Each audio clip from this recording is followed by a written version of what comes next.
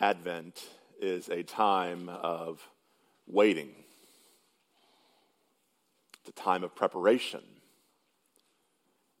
It's a time that intentionally says, joy is coming, but for now, we wait. It's hard to be an Advent people in the world in which we live. It's especially hard because this time of year is packed with nostalgia, and sometimes it all feels a little bit put on. Here's the beauty of the gospel. Here's the beauty of the scriptures. The scriptures are not full of people who got it together. It's full of people who needed the only one who could get them together. This time of preparation, this time of waiting, this time of longing is a time for families to look back and to celebrate all of the goodness and all of the grace and all of the gifts that God has given them.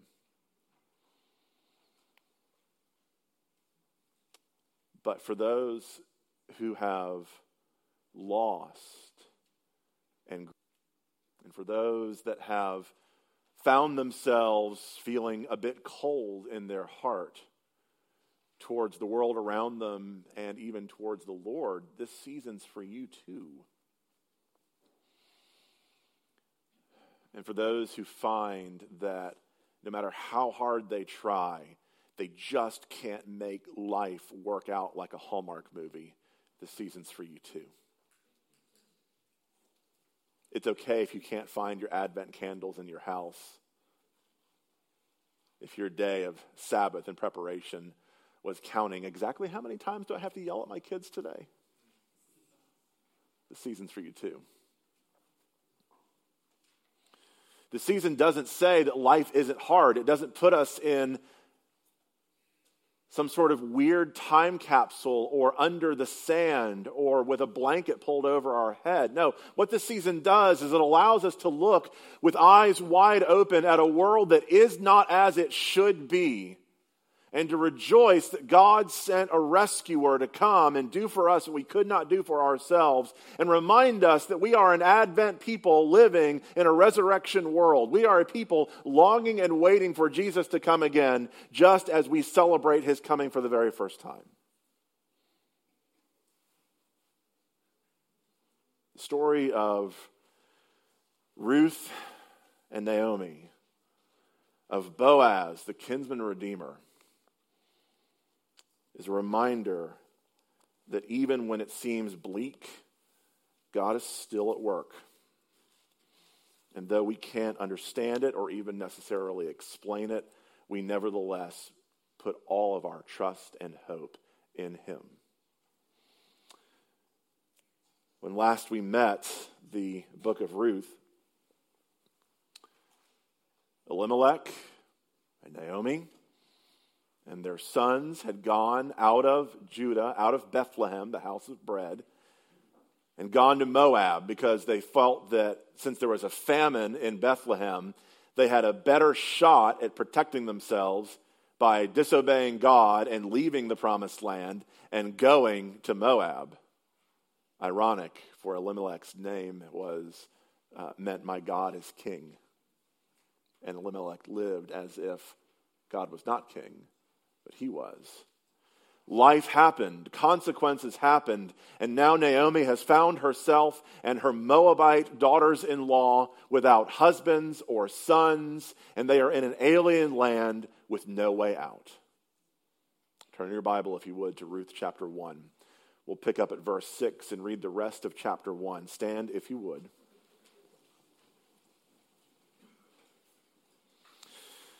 And hear God's word. Then she, Naomi, arose with her daughters-in-law to return from the country of Moab, for she had heard in the fields of Moab that the Lord had visited his people and given them food. So she set out from the place where she was with her two daughters-in-law, and they went on the way to return to the land of Judah. But Naomi said to her two daughters-in-law, "Go, return each of you to her mother's house. May the Lord deal kindly with you as you have dealt with the dead and with me.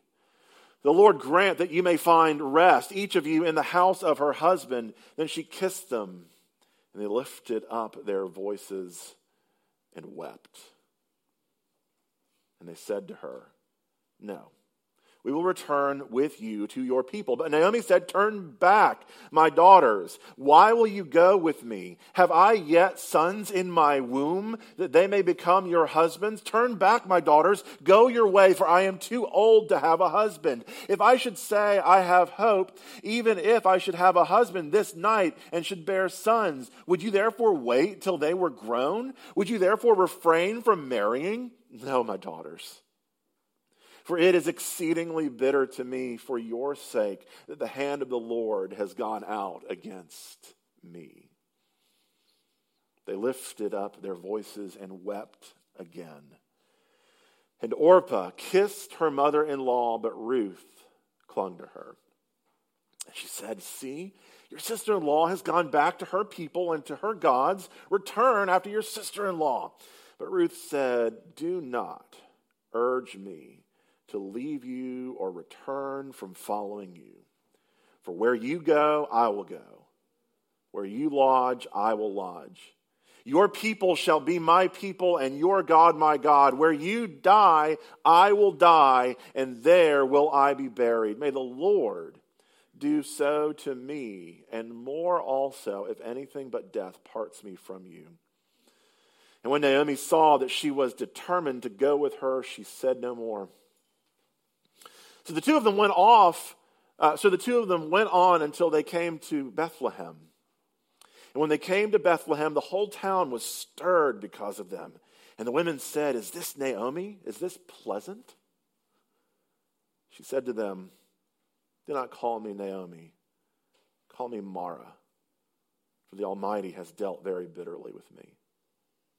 I went away full, and the Lord has brought me back empty.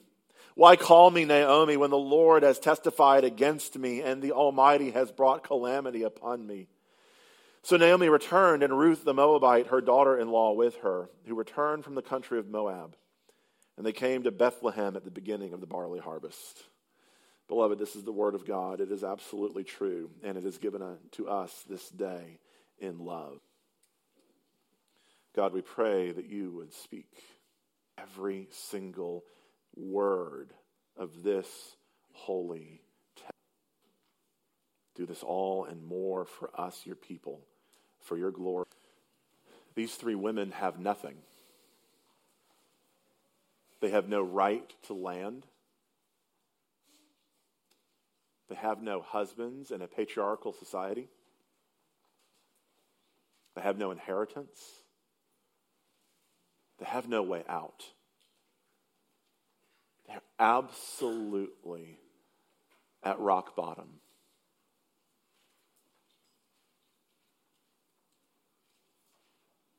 There are some incredibly powerful things that we see happening in this text. Narrative is fun to outline because it doesn't exactly follow logic or propositions. The story. So there are two things that I want to pull out of the story, and that's looking at Naomi's lament and Ruth's love. But before we get to those things, I do want to set one additional thing, and that's words that Naomi uses to speak to her daughters-in-law. Because it's through understanding these words that she says in the specific way that she says them that it unlocks very powerful things in the story. The hymn writer George Madison wrote the hymn, "O Love That Will Not Let Me Go." Madison,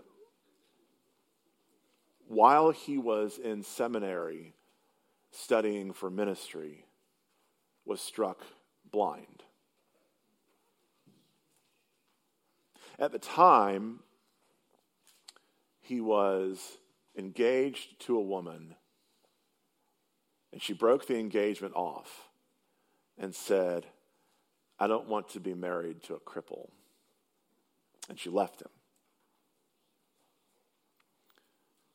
For the next many years, Madison lived with his sister, who cared for him, who watched out for him and provided for him.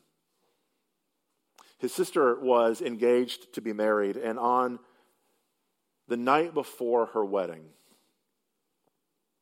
he said in a flash, it was as if the Lord spoke to him. And he framed the words to, "O love that will not let me go." The third stanza says, "O joy that seekest me through pain, I rest my weary heart in thee. I trace the rainbow through the rain and feel its promise is not vain." What Madison was talking about there was not some sort of beautiful, serene, somewhere over the rainbow type moment. He was evoking the promises of God ratified to Noah. Because the Hebrew word underlying what was happening there as Noah found the ark now on dry land and saw that the Lord had put a rainbow in the sky, it was not just the word for a pretty rainbow. The Hebrew word was the word for a battle bow. And the battle bow was cocked and pointed at heaven. And God said, I'm not ever going to destroy the earth again by flooding it as judgment for mankind. No, what God did is ultimately he destroyed his son. He killed his son so that mankind would not suffer. This idea of God's covenant faithfulness, God's hesed is the Hebrew word, is all over the pages of Scripture. And it's the word that Naomi invokes when she speaks to her daughters-in-law. When she says to them, you have dealt kindly with me. Naomi's life is over. But it was time to go and return to Bethlehem and face her life of loneliness. This word, hesed. She says, may the Lord hesed with you. May the Lord deal kindly with you as you have dealt kindly with the dead and with me. May the Lord grant that you may find rest. Here's the thing that I want you to see about when the Bible talks about love. Biblical love, hesed love, covenant faithfulness love is the opposite of the type of love that we are instinctively wired to both show and understand and receive. The love that we find modeled all around us is the type of love that says we are to always act on our feelings. Biblical love says that we act on our commitments. Our feelings will come. In Paul Miller's book on the book of Ruth, he says that this type of love is unbalanced and uneven. There's nothing fair about this kind of love. Commitment love is what held Jesus on the cross. Commitment love is what we are commanded to have for one another. It's what protects us from bailing on relationships with other people because our feelings change. Look at what it says. Verse 8. But Naomi said to her two daughters-in-law, go, return each of you to her mother's house. May the Lord deal kindly. May the Lord show hesed love with you as you have dealt with the dead and with me. Ruth and Orpah have shown to Naomi this type of one-way love.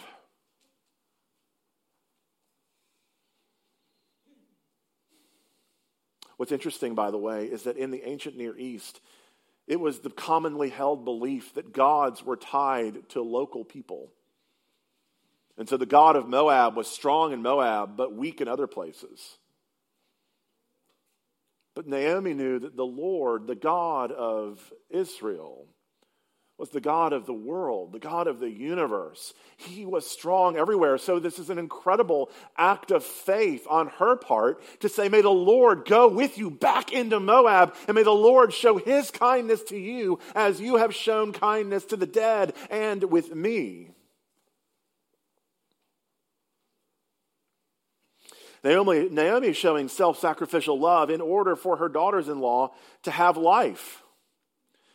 She's showing this love by ordering her daughters-in-law, the only thing that she has left in the world, away from her so that they can thrive. Not to put it too starkly here, but she is deepening her own death so that her daughters-in-law might live.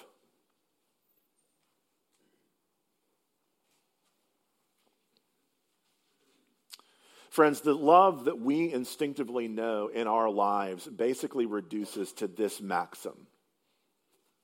It is your life for mine. Your life for mine. Ultimately, my needs, my feelings, my desires, my wants, my wishes are what are ultimate in my world. And so we treat others with this type of, I won't call it love, but we treat others this way. We expect to be treated that way. But here's the thing. The Bible turns that on its head. So covenantal love, biblical love, gospel-shaped love is not your life for mine. It's my life for yours. It's one-way love. It's not score-keeping love. It's not fair love. And this is why it's foreign to us. It calls us to go against our very nature and die so that someone else can thrive.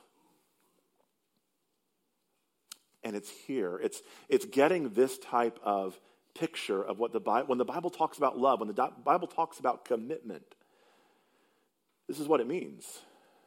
This is when we can be the most liberated by the gospel, when we realize that it's not happiness at the root of love. It's not satisfaction at the root of love. It's not warm feelings at the root of love. But that the root of love is sacrifice and death. That I die to myself, I die to my wishes, I die to my scorekeeping, and I die to all the things that would center the world around me so that it's my life for yours.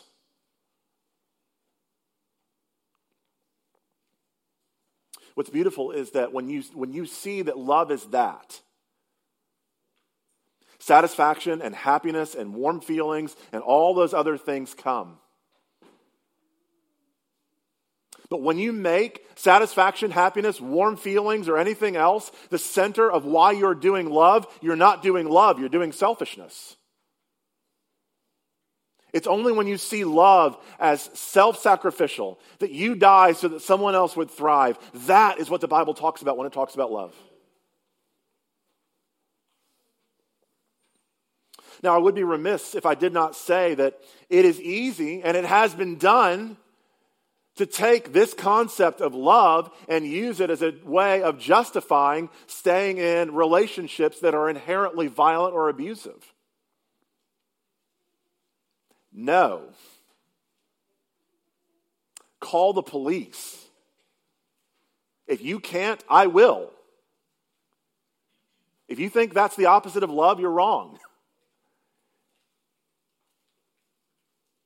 Because if there's abuse happening, it's not love.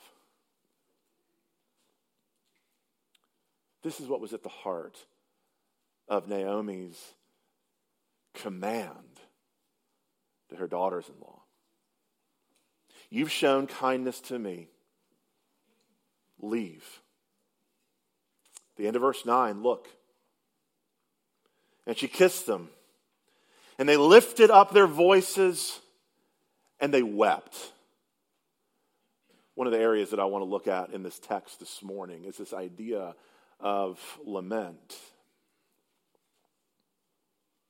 This idea of lament. Seeing the deep grief and deep commitment in her daughters-in-law, Naomi ups the ante. Her life is over, but their life still has a shot. And so she paints the bleakest of all possible scenarios for them. She says, look, just imagine. In the ancient Near East, there was a way out when people found themselves in this type of tragedy. And it was in this practice called a Levirate marriage. And basically that's this. When the husband dies, the husband's brother would marry the widow, take her as a second wife, and any children that she had with him would receive her first husband's inheritance. It was a way of preserving the family line and saving the wife from ruin. And Naomi says, look, even this isn't an option. Look at the scenario that she paints for them. She says, even if I get married tonight, and we become pregnant tonight with twin boys, it would still be too long for Orpah and Ruth to wait. Verse 11, have I yet sons in my womb that they may become your husbands? At this point, we would think that Orpah and Ruth were somewhere in their late teens to early 20s by the time that the replacement husbands would be miraculously born. They'd be in their 40s. Their lives would be gone.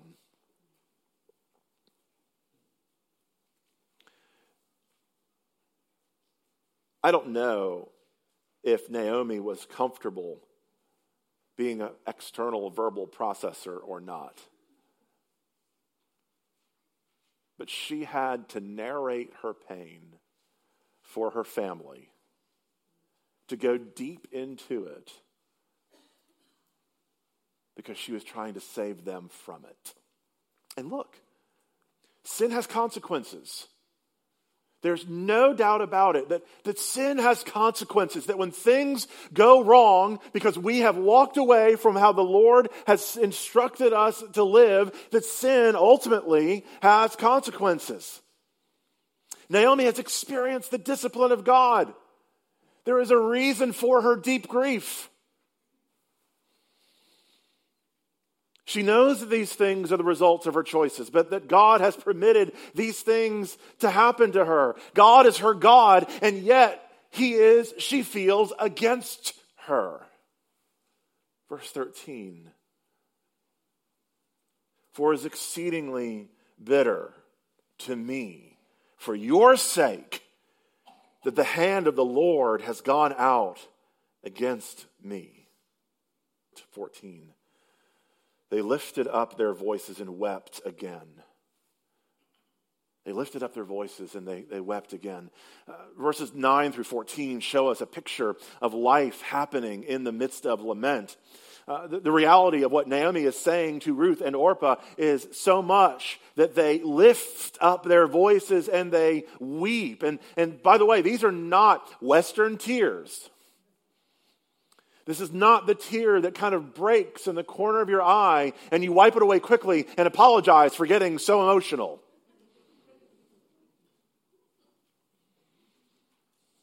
This is the type of pain. This is the type of anguish. This is the type of lament that are tears that cannot be quenched.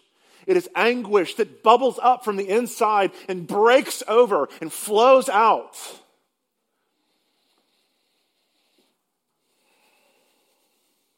These are the tears of deep brokenness. Dan Allender puts it this way. He says that lament is a search. Lament is a declaration of desire that will neither rest with a pious refusal to ache, nor is lament an arrogant self-reliance that is a hardened refusal to search. but we don't know what to do with lament. I have some thoughts as to why. When someone is lamenting, when someone is in deep anguish, when someone is in deep grief, when their tears simply know no off switch, when they're tearing their heart out before the Lord, what should we do? May I pose to you one thing that I do not believe you should do. One thing we need not do is reach to our theology to silence their cries. Now, my very saying this has made some of you very nervous. Believing, knowing, understanding the truths of Scripture, that God is good, that God is sovereign, that God is in control, is not, therefore, a command that we should somehow not experience anguish. The Bible is full of those who ache. The point of understanding truth, the point of understanding Scripture, is not to make you and I robotic and cold to pain around us. See, most of us have been products of Greek thought. Greek thought would say that emotion is unbalanced. If you are emotional, if you are experiencing grief, you are unbalanced. Still others of us have been shamed by the church, no less, that if we are sad, if we are experiencing anguish, if we are experiencing grief, then we are somehow not believing the gospel.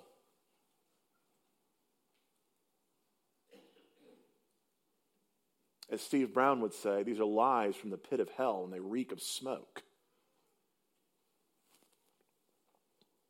Because, beloved, listen, if we believe that the only way that we're transformed is by cognitively learning or knowing something, then emotion is getting in the way of cognition. We treat sadness and grief and lament as something that should be stopped and fixed because it's getting in the way of knowing and understanding. But if we believe that lament is divinely ordered, that it is part of the God-ordained process through which we are deeply changed, lament is not a thing to be changed, but rather is a path and a process that enables us to be changed. Throughout the book of Ruth, do you see what God's response to Naomi's grief and anguish was? Do you see what it was? He didn't raise up a prophet to say, "Thus saith the Lord." He didn't drop a scroll onto her lap with a memory verse that she should tuck away. He gave her Ruth. He gave someone to be with her, to weep with her, to be present with her.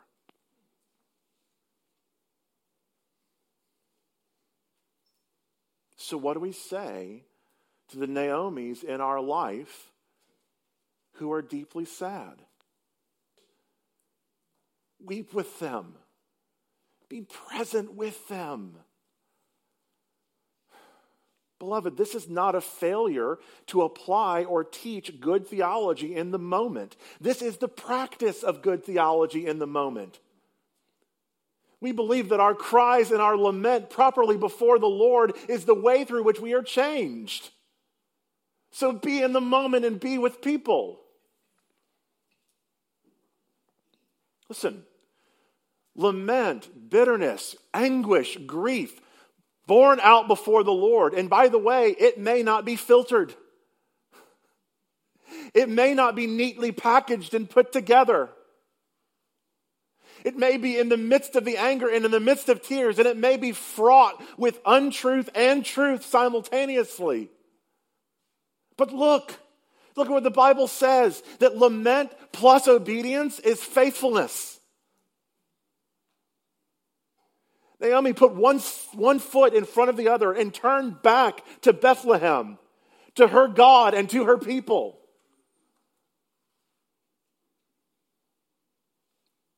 Was it true that the hand of the Lord had gone out against her? From what she could see in the moment? Maybe. Was that ultimately what God was doing? No.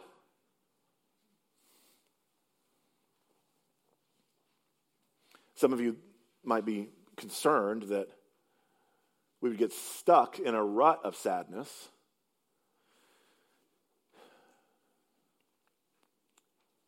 Lament plus disobedience isn't faithfulness, it's rebellion. Friends, we need to be present with people. If you're uncomfortable by deep anguish and emotion, it is also a good time to ask yourself, why? Why do you immediately want to solve it with theology or solve it with a Kleenex? Why? What is it doing deep in you? What is it exposing deep in you? Sometimes that's God's grace too.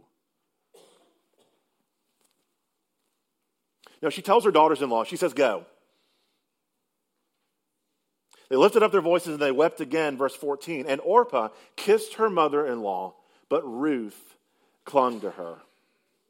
In the journey to leave to go to Bethlehem, one daughter-in-law was persuaded to leave. The other daughter-in-law was persuaded to love.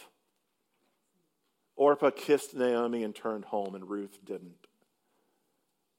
How is it that Ruth does this? Believer in the God of Israel.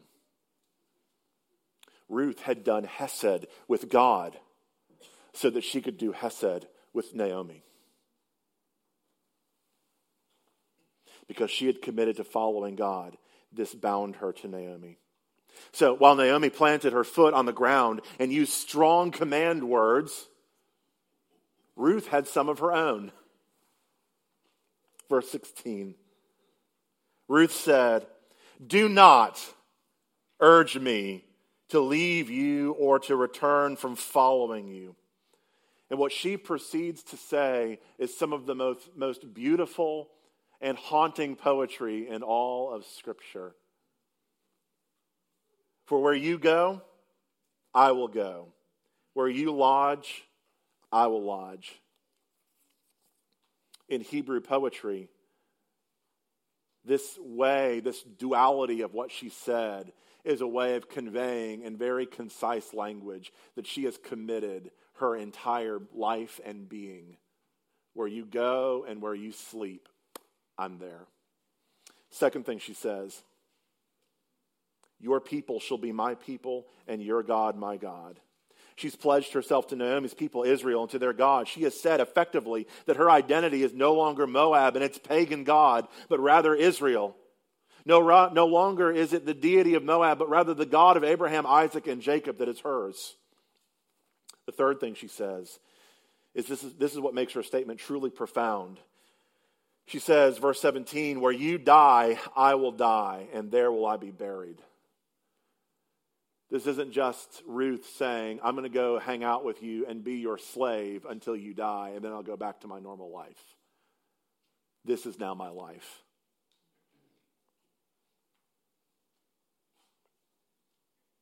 And then she ups the ante and she takes on herself an oath of what the Bible would call self-malediction, where she says, may the Lord do to me, and more so, if anything but death parts me from you. See, here's the thing. Do you hear what Ruth is saying to Naomi? Naomi just said to her, my life is over. Go and spare yourself. And because Ruth has done hesed with God and is now able to do hesed with Naomi, though Naomi has said to Ruth, go, spare yourself, my life is over, Ruth says to Naomi, no, my life is over.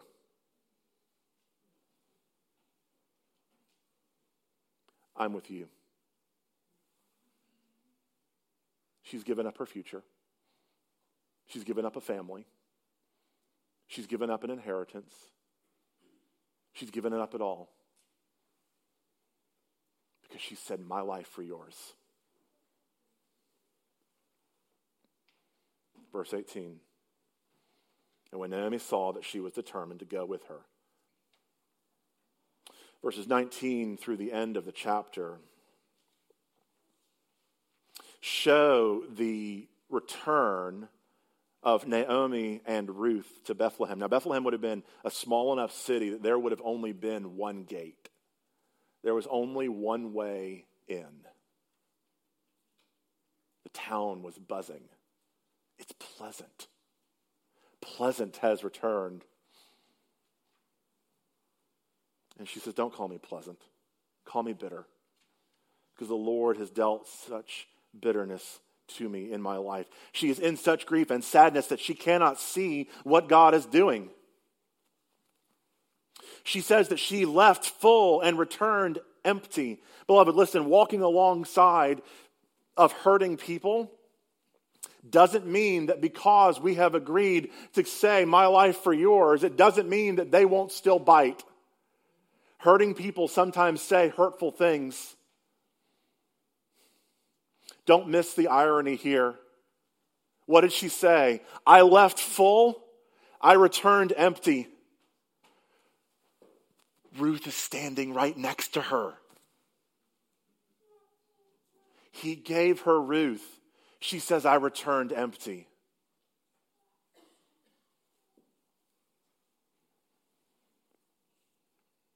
God's grace to Naomi was not to lecture her for her disbelief or leave her to her own devices, but to love her. God answers her cries and her indignation with yet more grace, because God's grace always gets the last word.